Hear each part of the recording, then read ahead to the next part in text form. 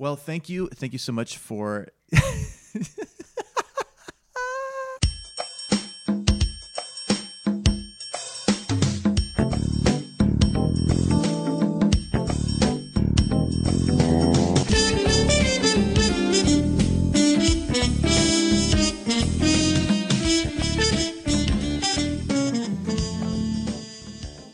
Hello, welcome to Hey Arnold Hey. This is Corey, and I am here with... Adam Samaha. Yeah, and we're here to talk about Hey Arnold, which is what we do every week. Today we just watched The List and The Haunted Train. Yeah, it would probably be a good idea to listen to it or watch the episode first, and then listen to us talk about it. That way you can follow along. How are you doing, Adam? I'm doing really good. And before we talk about myself, we would like it if you would to subscribe. Oh yeah, I guess to that's the important. podcast. Yeah, it's sort of important. iTunes or whatever way you listen to podcasts would be great. And then we're on SoundCloud, and we have a website. Yeah, heyarnoldhey.com. If you could rate and review it too on iTunes, that would be great. We've got a few, but it'd be better if you could. It takes 5 seconds to just do the stars. You don't even have to do. That means so much to us. It would be great, so we can know that there are people listening, because iTunes is really difficult to figure out in that regard. Yeah, and I'm doing some write-ups too on the website if you're interested in seeing how I have been going a little bit deeper with a few of these episodes. But those are more intermittent, kind of as I work on them. I'll put them up, but they're not going to be weekly like the podcast. I'm trying. We have some other things that are we're toying with up our sleeve, which you might find out next week. I don't know. We'll keep it a mystery. Keep it shrouded in mystery. Yeah, and if you listen to our podcast and you own a business or you brew beer and you want to send it our way, we'll drink it and we'll give you a little bit of ad time. Sure. Just no free charge, no charge. Yeah, just send us whatever it is you do, and we'll drink it. That sounds great to me. Like we are right now. Just to plug her again, the illustrator for all of our artwork is Emily Okada. She's a friend of mine. We went to school together. She's a really great illustrator and designer, so look her up. She did a beautiful job. Yeah, very thankful for her help. I think that's it for now. Just stay tuned, and we'll have new stuff, hopefully every week. Although, are we going to do next week? I don't know. Yeah, we're going to do next week. Why yeah. not? Oh, here's another thing. This is a bummer to me that we weren't caught up enough to do the Christmas episode around Christmas, because it's such a great episode of Hey Arnold, and I would just recommend watching it. But we decided we want to wait to talk about it until it comes up. If any of you were wondering, I don't know. Yeah, I don't know if anybody actually thought about that besides us. But yeah. Oh, but I wanted to say, I was waiting for that. You really, yeah. You need to watch it. It's so good. I would watch it on Christmas Eve. It's a beautiful, beautiful story. The benefit of doing it this way is that when you're in the middle of the year and you are missing that holiday cheer, and if you've subscribed and you're still listening at that point, which would be badass, then you'll get that a rush of that Christmas cheer all over again. Yeah, all over again. Cool. Well, I tried to nonchalantly move it into, what's up? How's your life? So I'll try it again. Hey, Adam, how you doing? I'm doing good. Yeah. Did you do anything exciting at all, or are you nothing exciting? Reading any good books? Yeah. I am reading a good. Well, I just got a good book for Christmas. My girlfriend and I did Christmas presents a week early because we couldn't wait for some reason. Yeah. And I gave her a backpack that's too big and needs to be returned. And then she gave me the book Dune, which is cool. And it's gold leafed paper sides, and it's fancy design. It's really cool. And I'll feel like a total badass when I read it in public, because it looks like I'm reading a very important book. Yeah, it looks like either Shakespeare or the Bible. Those are the options. It looks I think Dune's probably a combination of those things. Of the Shakespeare and the Bible? Yeah, that's right. Yeah. It's got some larger-than-life elements with a weird soap opera Shakespearean vibe, right? I haven't read it yet. I don't know. It's a sci-fi. I hate to tell you. I don't know if you knew that. I had no idea. Speaking of sci-fi, I did see Star Wars. I'm not going to talk about it. I'm going to say I liked it. Adam didn't see it yet. No, and I probably won't see it. Sorry. That's not a judgment call towards those who did see it, but my imagination, as I just explained that I'm going to read a sci-fi book, but yeah, I don't know. It's different with the movies. It's okay. Yeah, I just saw that movie, and it was such a good time. And yeah, I mean, other than that, it's just been a normal week. Yeah, cool. Yeah, cool. So, Christmas shopping, doing all that stuff. I'm guessing that's what you did. I did. I'm not quite done yet.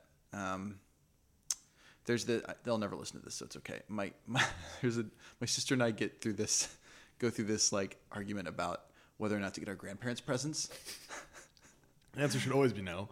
That's what I think, but she always says yes, and so I look like the chump who doesn't. So like on Christmas morning, here's your gift, Grandma, Grandpa, and I'm just sitting there with my, I feel like there's always gift giving anxiety, but when you're going that age gap to buy a gift for, it's like, what do you do? That's like a different world. I don't know. My sister got them a puzzle. Spoiler alert! I hope they're not listening. They're not listening. They don't know what a podcast is. Yeah.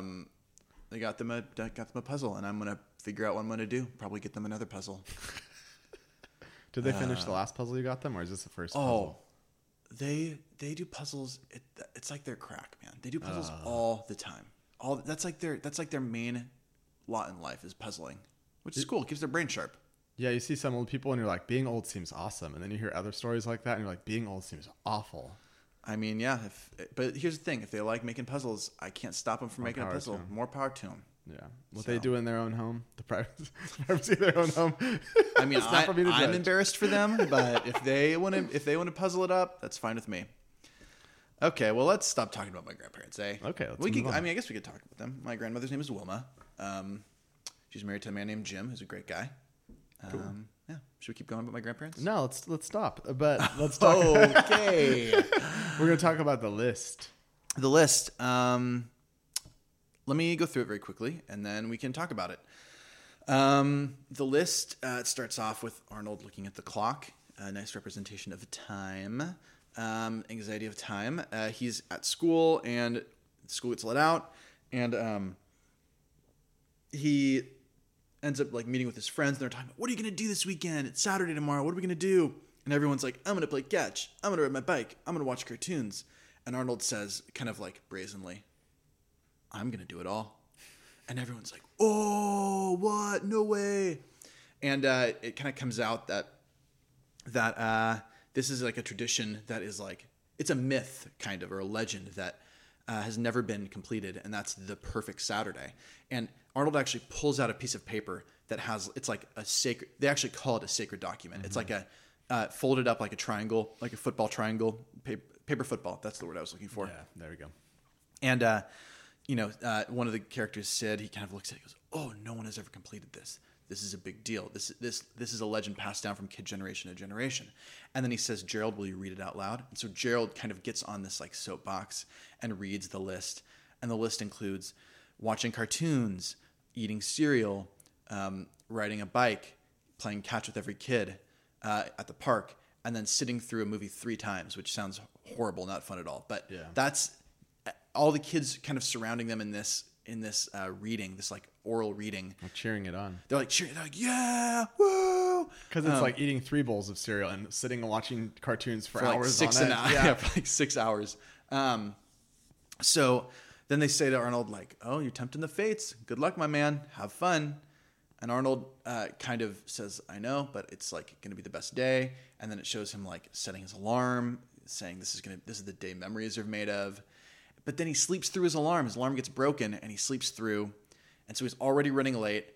And then basically the rest of the episode kind of becomes, the best laid plans go awry. Everything that he's planned to happen doesn't happen. They run out of cereal. The power goes out. Someone steals his baseball. Some like goofy kid steals his baseball.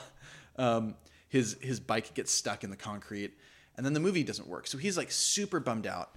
But all along, like alongside this story of Arnold trying to do the perfect Saturday, but failing pretty horribly, what's going alongside of that is his grandma is trying to get a piano into the house, and it won't fit. And so she's trying like every situation for it to happen. And it's kind of interesting to see like both these stories happening at the same time, because it's clear that they're both doing the same thing. They're trying to get this task completed, and a lot of roadblocks are coming up. And so it's a little bit of, okay, how do they react to it or whatever. And so that's how it finishes, is Arnold is on the roof bummed out. And then grandma her and the piano get like lifted onto the roof by a Like a crane. Like a crane, yeah. And she's playing it like old-timey musical music. And she tells him, well, I got to have the piano on the roof. We can't fit it in the house. And Arnold's like, that's terrible. He's already in a bad mood. That's terrible. And Grandma twists it right away and says, no, it's great. And then she plays a song for Arnold about hope and about looking forward. And Arnold at first is like, nah, man, I'm not interested in like looking ahead. But then she kind of convinces him that it's, we're going to talk a lot about this, but basically it's all about your perspective and about, the way you handle failure and the way you handle roadblocks. And so it's just it feels like a sweet, easy moral, but I think it's pretty good. It's not a one-off morality conversation. It's more of a conversation of how you receive failure. I think it's a cool ending, because it shows some change in Arnold, and he's growing up, so it makes sense that he's the one that would kind of go through that. So that's the story. We can go into more detail, of course, but yeah. Yeah, I think that there's a lot of parts of the episode that are really interesting. I think it like you said, it's not just like a easy sort of more like a moral story. There's not like a moral at the end of the story. I think it's like a thing you can apply actually if you want to analyze it to your life like every single day. Because it's like, how do we manage the passage of time, and what is it, what do you like, how do your expectations of things play into like how you perceive them ultimately? And I think that if you overplan, like you were saying a bit, you kind of set yourself up in this situation where you don't allow things to naturally occur, and that the things you didn't plan for can often be like the best things. Yeah. And that's funny because we like, this is one of the first times where we like wrote out the things that we were like kind of planning a little bit, but also leaving room for what we're going to talk about behind the scenes. But we're like, we're talking about making a list. There should be more structure. Yeah, we made a list to this episode. Wow, one of the morals of the story is don't overstructure things. Yeah. Well, you'll miss out. Yeah. Anyway, so. But yeah, I think this is like a personal twist is every girl I've known and every girl that I've dated has always been obsessed with making lists and writing things down in notebooks and like buying containers and filling all their crap in their containers. Like, you're limiting the female condition to this, aren't you? No, they do that. I'm observing it and talking about it. So, and it's this thing I think where you sense that your life is disorganized or you don't have control in your life, and therefore there are simple fixes to that, which is writing things down. Like, I'm going to get X amount of things done today or in the next week or whatever. Or my life feels very out of whack. Like, I'm going to put all my crap in these containers and I'll be so organized, and my life will be exactly how I want it to be. And I think that is, things are so much more complicated than that. And I think that this episode sort of touches on that same idea of like, you can have this thing that you hold so highly, like this is the perfect day, but then you realize that the more that you put these sort of strictures around it, the more likely you are to be disappointed. And that you may feel very productive, like in the personal example I gave, but in reality, it's just kind of like a mirage almost. Well, not to say you can't have like a calendar or an agenda or whatever. But it's an obsessive sort of need to make lists and like desire to order things. It not only suggests that what was before wasn't good enough, but it also suggests that if you don't do the things on the list, then you haven't succeeded. Yeah, you're setting yourself up for failure because your day and your life can go so many different ways. And if you think this is the only way I will succeed, and then you don't meet up to that, you're setting yourself up to fail essentially. And it's interesting. Arnold goes in and out of like this anxiety, and this feels like, well, it definitely builds into this crazy anxiety by the end of the episode. But I think him setting up this, like him setting out a goal to complete this list, kind of, it makes me ask the question, do you think that you never had a good Saturday before? I mean, he has friends. He's a popular kid. He's not like alone in life. He has a community that he's with, and he, like he is a kid. He's a carefree kid.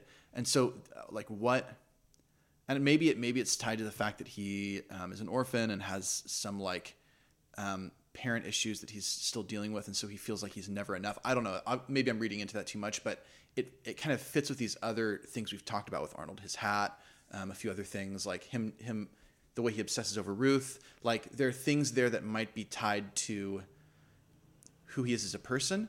But even if it's not, that's the question I ask when he says, I'm going to do this perfect day. Like, why? Like he does it alone too. Well, I think he does it alone, and I think he probably has had good Saturdays or weekends or Saturdays, yeah. But I think that he wants to have the best Saturday. Mm-hmm. And in reality, if you can have a good thing or the best thing, which one are you going to choose?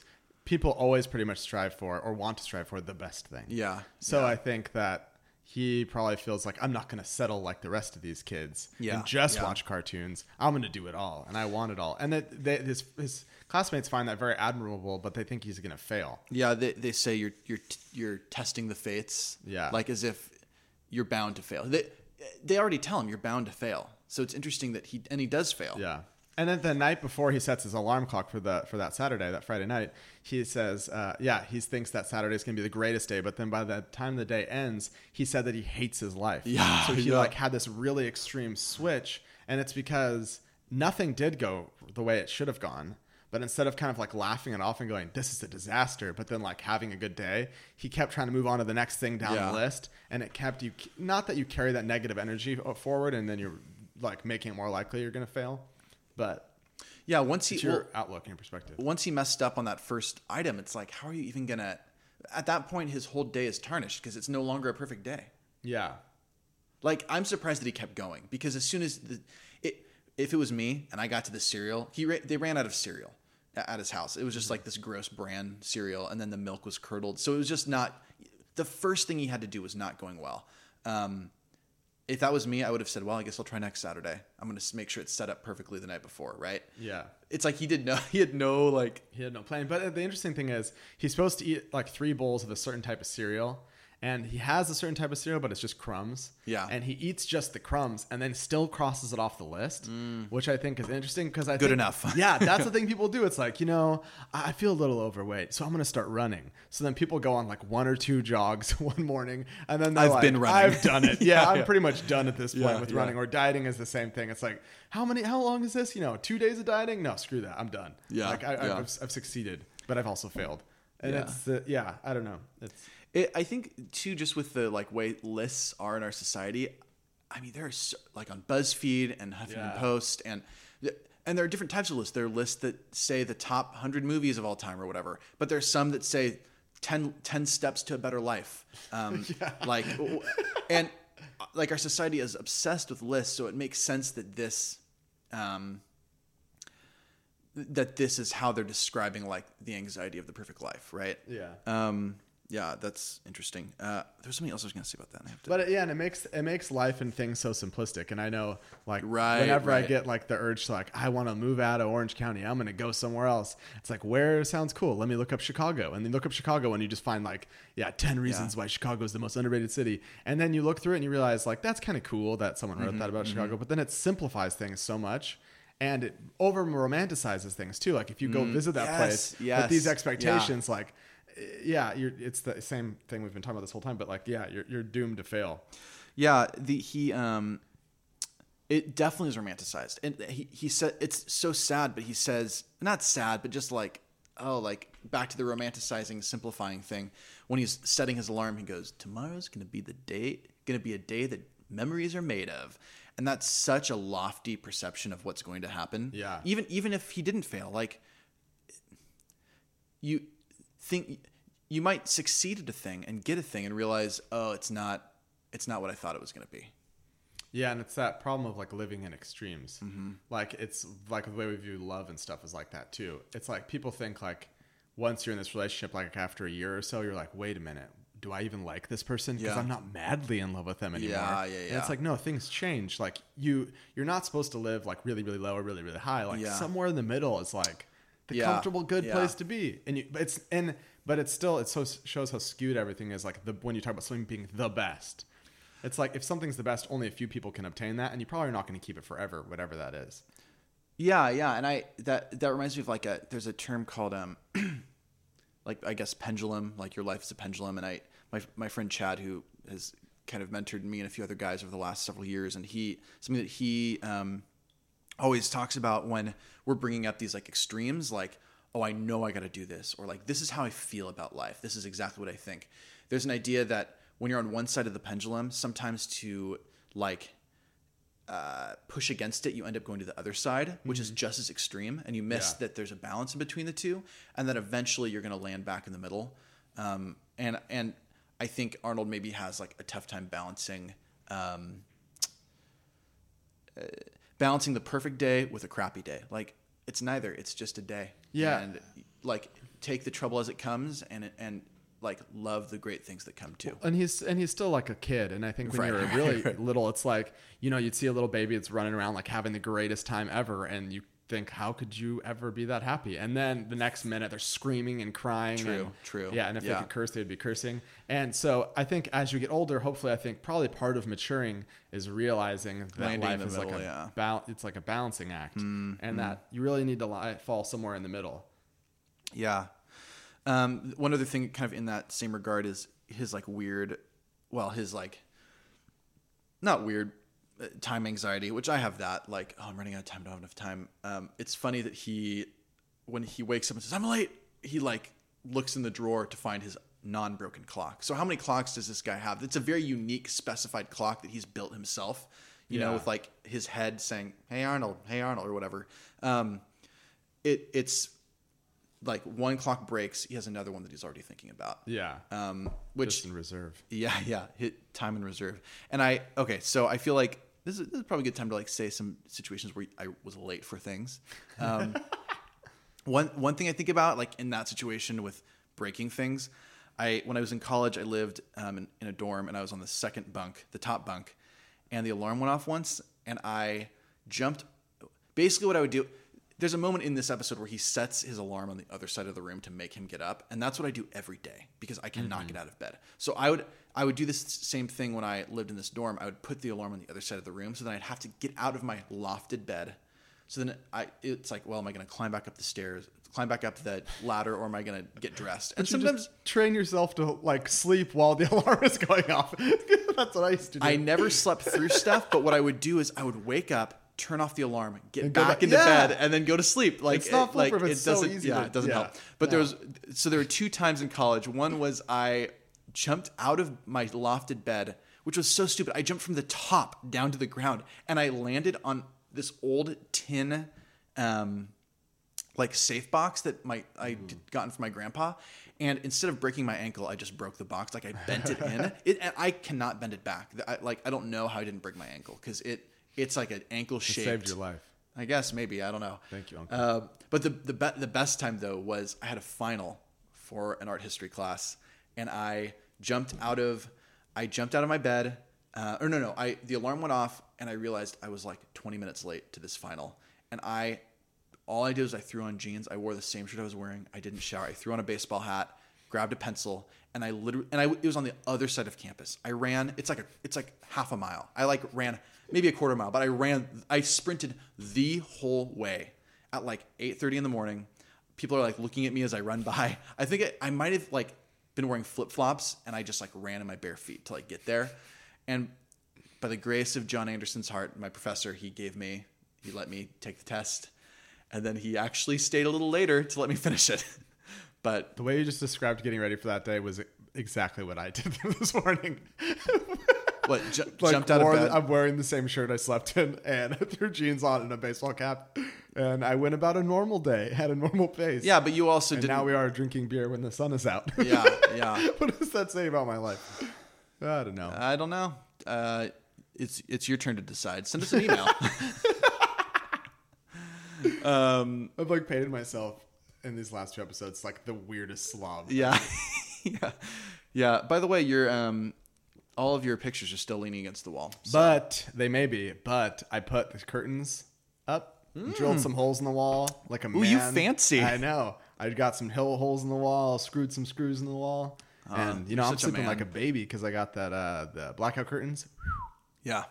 Those things really work. Yeah, you woke. I picked you up at like 11 today, and that's when you were waking up. Okay, you picked me up at 10. And okay. I was pretty much still in bed up until that point. Anyway, so yeah, I think something we can like jump to though really quick is thinking about like what Grandma presents, which is the idea of hope and moving forward and kind of rolling with the punches.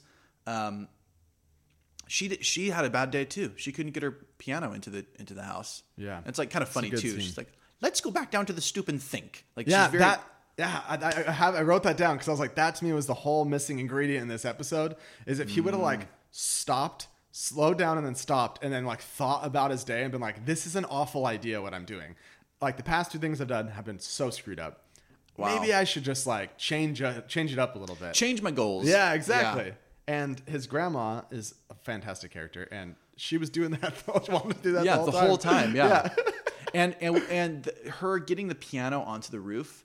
Arnold says that's terrible. And her response was, no, we have a piano on the roof. That's wonderful. And it's all in the way.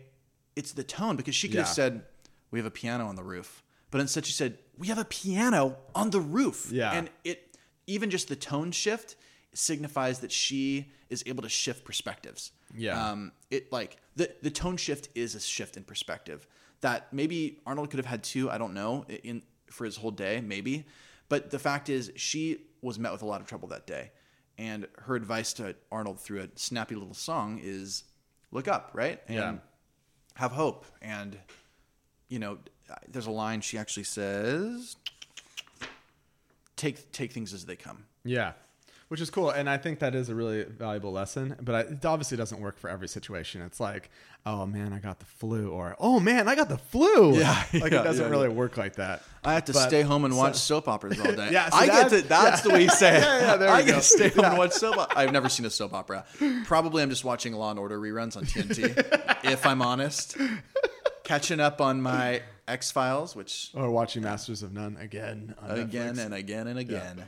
Yeah, and she has like a Zen. The grandma thing has like the grandma thing. The grandma has a Zen thing going on. Absolutely. It's badass. And she, in that episode, so they're standing at that part of the episode, they're standing on the roof and she's playing the piano, and then they hear a car crash and like a truck, the back of a truck opens up and all these balloons start pouring out. And Arnold finds himself like surrounded in all these balloons. And it's this kind of wonderful, whimsical moment that happens. And you realize like, yeah, he's had a really bad day, but like how many times are you on a roof while your grandma's playing piano and you're being surrounded by all these wonderful balloons that are sort of like playfully bumping into you and swirling around flirting with you basically. Yeah, exactly. Yeah, it was like fish flirting with him, but if he was underwater. But it was... Yeah, so it's that same thing of like, if he wouldn't have had a crappy day and been on the roof, he never would have been able to experience that moment. And I think that's like a thing. I think when you meet somebody and you go, that person's got a great outlook, I think they're the ones that are able to capitalize on those moments.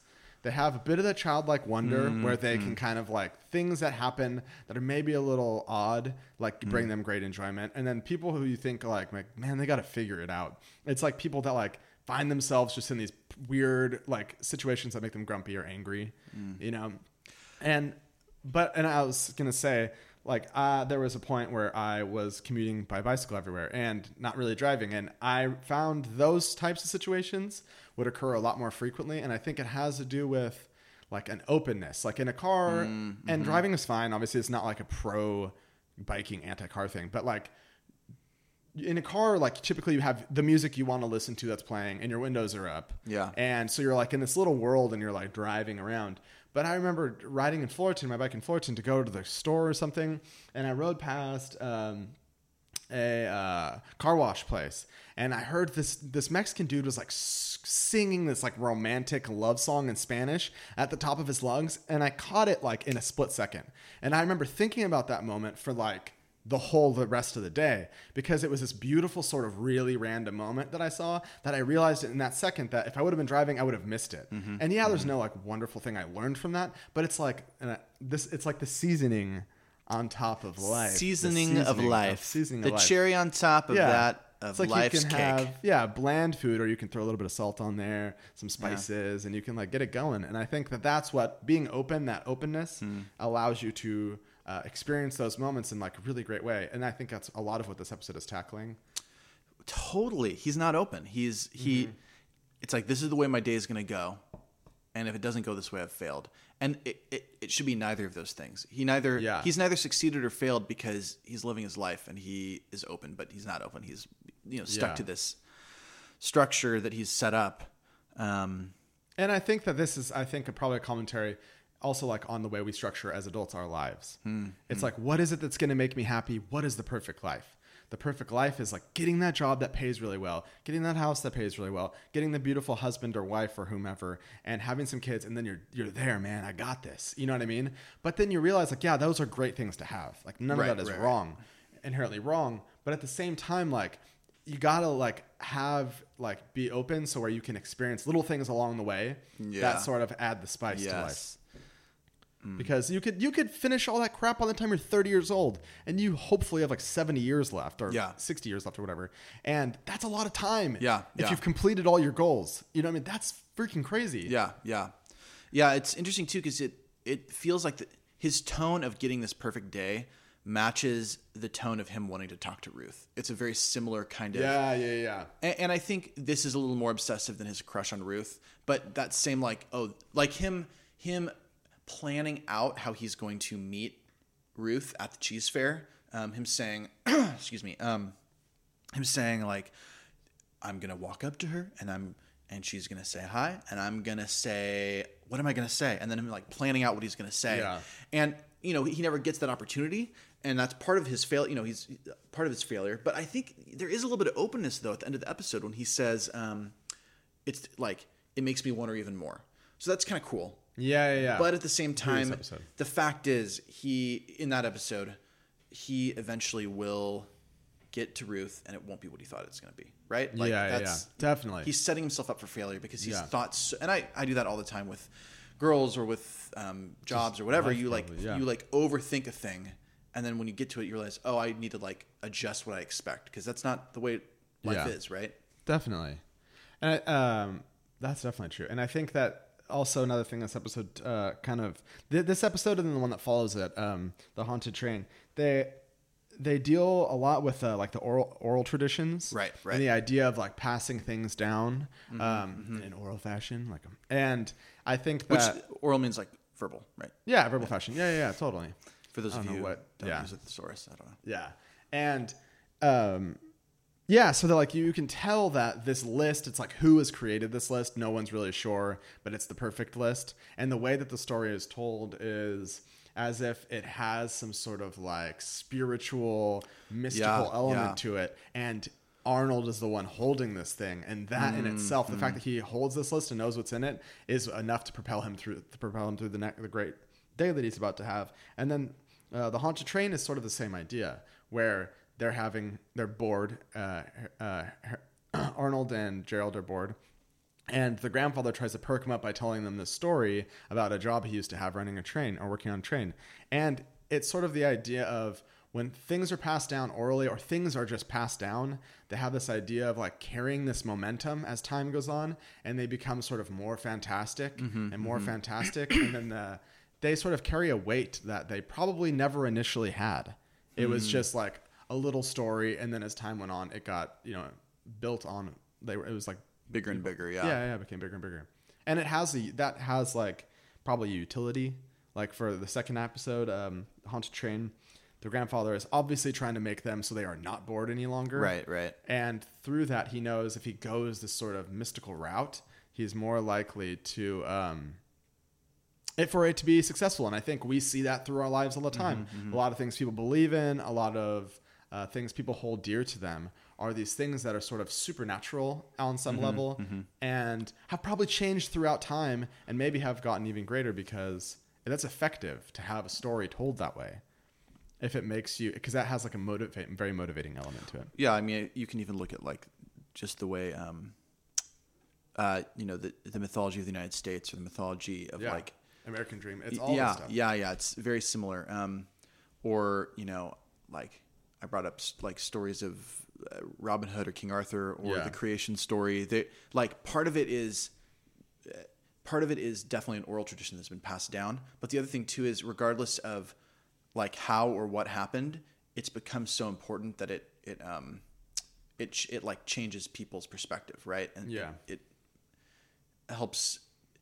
I don't know. Well, and it's like rooted in some sort of fact as well. Yeah. So like even when in the list when he's like, Gerald talks about how you got to go to the highest hill and ride your bike down it. And he goes, I don't need to explain what hill that is. Like all the kids knew. So it's like, wow, this is probably an impossible list to do in one day. It's like rooted in elements that are real. And then the haunted train is the same thing. Like the train obviously exists. He may have worked on the train. There's all these different things that go on in that episode as well. So it's like rooted in reality. And that's what keeps you sort of on the track. Like this is not total bullshit. Like there's something to it. Yeah. You know? So you need that combination of like reality and then something supernatural. Right, and you combine those things together and it like has well, that's what myth and legend is. Exactly. Yeah. And it has a weight that's really effective. Yeah. Really quick, just so then we can fill in like those gaps of like what we're talking about. Grandpa tells Gerald and Arnold the story. All the kids kind of gather around, and then you're talking about the haunted train. Haunted train, yes. The second episode. And then like after everyone's like, "Do you believe it? Do you believe it?" And Helga's like, "I don't believe it. I need scientific proof." Blah blah blah blah. And she kind of challenges Arnold in that. And Arnold's like, "What? You scared?" And they end up going to see if this haunted train exists. And then a train shows up and pulls them in, and Grandpa kind of lists these signs that you'll know that you're on the haunted train. There'll be a blinding light. It'll smell like sulfur. The lights will go out, and you'll hear music. And then eventually you'll see this sort of like demon king or something. You'll find yourself in hell. Yeah. It's essentially the thing. There's fire everywhere and a demon. Yeah. And these things slowly start to happen. And Arnold and Gerald and Helga are like losing their minds. They're like, this is so scary. And then Brainy shows up and they throw him off of the train. It's like weird little mouth breather. But then what unravels is they're just going to a steel mill and it's the steel workers. And, you know, every sign that Grandpa provides, the guy who works at the steel mill says, "Oh no, it's like sort of debunks it. Debunks every single one." Mythbusters. Yeah.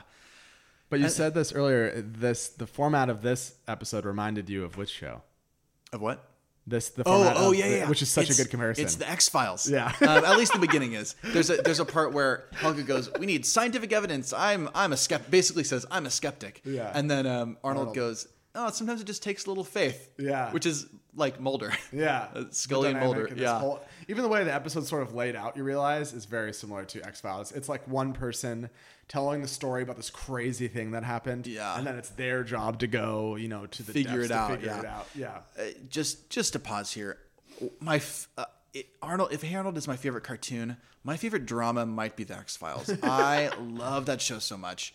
Am I doing a podcast on the X-Files? No. You should listen to the X-Files files. But someone should, yeah. Well, there's someone who is. It's called the X-Files files, and you guys should listen to it. It's a great and that podcast. Guy's a professional funny guy, unlike us. We just tell bad amateurs. Jokes. Yeah. Well, amateurs.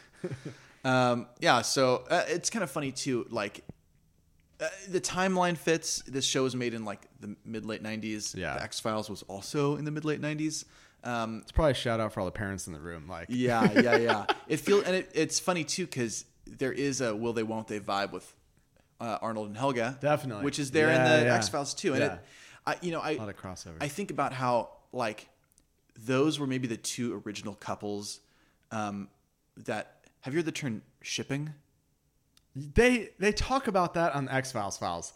And yeah, I had never heard about it until I listened to that. It's a lot more common now because there are way more shows that do it. I think probably the three shows that had that the most were the will they won't they conversation. I think Hey Arnold, the X-Files, and Friends had the most vibe of like one or two people are pining for each other but never like move forward, and there's kind of like a question: will it ever happen? I don't know. Yeah, I don't know if Arnold fits in that category because Arnold never. Well, at least so far, there's never reciprocated, right. Like even in the slightest way. Yeah. Whereas in X-Files, they both do it. Will they? Won't they? Yeah. Right. And it doesn't seem like a lustful thing. It does a little bit, but it's most like this deep love. Yeah. Like they have love and respect. Yeah. Which is so even better. Yeah. It's funny. Well, I guess it doesn't necessarily have to be like reciprocated. It has to be where the fans are excited about the possibility of it happening. Yeah. That's what it is. So it brings the fans. So okay. I think. Yeah.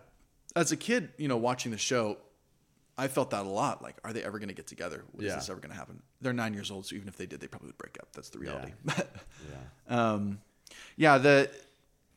I think the first episode has more content. I think the Haunted Train is good though, as like just a good haunted, like a good scary story, a nice ghost story, kind of being seen through to the end. And it really is tied to like the nature of storytelling. Yeah, have that in them. Yeah. And I like that the haunted train, the story that Grandpa tells is kind of true, but not completely, right? Yeah. And so there is a kind of a conversation of what is truth and what is, like, can a story be both true and not true at the same time? Yeah, definitely. And I think that's definitely true. And I think also that at the beginning of the episode, the grandpa was sitting on the steps and he is kind of trying to think of a story and he sees the train go by. He's inspired. And he's inspired, yeah. And he is able to craft this story that is really in the way that like a child would view the situation. Mm-hmm, mm-hmm. Like the things that he crafts the story around is that the place smells bad. The music, which is just not a harmonium. What is it called? An accordion. An accordion, yeah, an accordion. And then the fire, which is obviously necessary for a steel mill. It's probably very, very hot. He like crafts the whole story from like a child's perspective, which is like a very base way of looking at something, mm-hmm.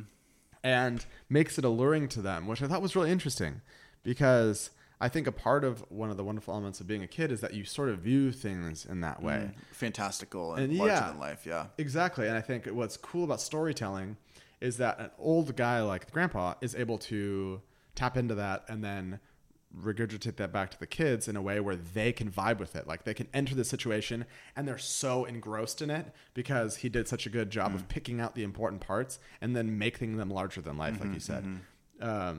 Like making the steel mill really feel like they were in hell, which is what they thought they were in. Yeah, yeah. Which is good. That's good storytelling. Like if you can able to pull that off in a story and then in visually, it's like it doesn't get better. They believed it. Like there's a great line that Helga says, "Curse my inquisitive nature," because she like was so angry that she was on that train. Yeah. Which is a line so far beyond her years. It's very it's something that Scully might say. I don't know. Maybe not quite that dramatic, but it feels like something a 9-year-old shouldn't say, but it's so funny. It really lands in that moment. Yeah. Because she's afraid, truly afraid. She's truly afraid. And I think it ties into the first episode, which is they had that openness. They had the ability to like want to dive deeper into this. And because of her inquisitive nature, it led her to have this experience that she wouldn't have had otherwise. They would have just been bored all day long. That's true. Had they have not been sucked into the story and then had the sort of desire to follow it through. Right. Yeah. Yeah. So you almost see that openness in action in the second episode to some degree. That's right. Yeah. And it's a similar setup too, where this oral tradition is passed down. You're not sure how true it is or not. Yeah. And then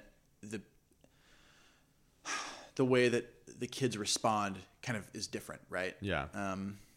Yeah. It's interesting. And I think this isn't new to this episode. Like this idea of oral tradition, there are already episodes that have passed, and there are more coming where, they discover this thing that is referencing some myth or legend in the town, and one of the kids, usually Sid, says, "This is a tale passed down from kid generation to kid generation," and then he says, "Gerald, will you read it for us? Will you tell the tale?" And then Gerald kind of orates it on his soapbox in front of all the kids, and they all go, "Oh," or they cheer, or they gasp or whatever. So I think it would be cool. I don't know. Maybe I'll do some kind of it'd be cool to look over all of the oral traditions passed down in this show, because there are a lot, and see how they compare and how they differ. Because it's an interesting, and I think it's not just fantastical. I think kids do it all the time. I think they definitely do. I think the oral tradition of the playground is a real thing that isn't just fiction. That actually happens. That's how dumb jokes are passed from one side of the country to another. How do kids find that out? Just because that's the way oral tradition works. It's crazy. It's really interesting. Yeah, and then as you get to be an adult, it sort of morphs into these larger things. And it's why do we do these things? And that's well, we've just always done them this way, but they should change. It's no, they can't change. It's always been like this. And it's sort of the same thinking, just as you get older. Yeah. Except very effective. If you look back in the list, it does change. It does morph, and this because the way he talks about watching cartoons. Watch cartoon from 6 a.m. until Dance Craze. Well, what about before Dance Craze was a show? Yeah. What about after Dance Craze, right? What is it no longer a perfect Saturday? Yeah. Or the fact that they knew what the highest hill in the city was. it shows that it's tied to a specific context. It's not a perfect Saturday for all kids. It's a perfect Saturday for kids in that neighborhood. For these kids, yeah. And you know, talking about how impoverished these kids are too. You don't like if they were richer, they might have a different one. If they were poorer, they would have had a different kind of day. This is for this demographic. That kind of day is perfect for them. The interesting thing, I was thinking about that. We were watching this. The interesting thing about these kids is they all have bicycles because that's necessary in this having the perfect Saturday, and they all have television sets. Right. And they have the ability to watch cartoons, which is also necessary for having the perfect day. So it shows you kind of like almost exactly where they fall. They're minimally, they all have a bike and a TV. Yeah. They might have more. A lot of the kids are well off. You find out that Helga is pretty well off. Rhonda's pretty well off. But then you look to jump to the Haunted Train episode. After Grandpa tells the story, he's looking out of the window and there are rips on the curtain. Yeah. And that's a moment where I was like, oh yeah, Arnold's really poor. Yeah, it grounds you. Yeah, even though his room is like kick-ass and so awesome, that's like where all the money goes in that house is to his room, which is kind of interesting too. Like, he's living this kind of hidden perfect life. Oh, you know what's funny is we're doing this. We're recording this episode at Adam's house, and I just heard an ice cream man go by, and I wish we were doing an episode on the Jolly Ollie Man. We could interview him about what it's like being a sadistic ice cream man. Yeah. I think we've talked about a lot. I think the list is definitely the like theory heavy episode, but the Haunted Train's a good one too. Yeah, and I was worried that we weren't going to have enough content to talk about on this. That's like my first read, but then I realized there's a lot of good stuff in here. Yeah. But yeah, you as the viewer, that's like the kind of stuff you should talk about if you're going to review it. Like they ramble on too much or they're really reaching for stuff that isn't there. Yeah. Like honesty is cool. And maybe that's a bad thing to ask for is honesty, but because that could end up horribly, but it would be cool. Well, thanks for listening. Next week is Mugged and Roughing It. Maybe watch those ahead of time. We're still enjoying this. This is cool. Again, check our website, heyarnoldhey.com. Subscribe, rate, review on iTunes, please. Please. Anything else? No, I think that was good. We're all good. Okay, Thank you for listening, guys. Thank you. Bye. Bye.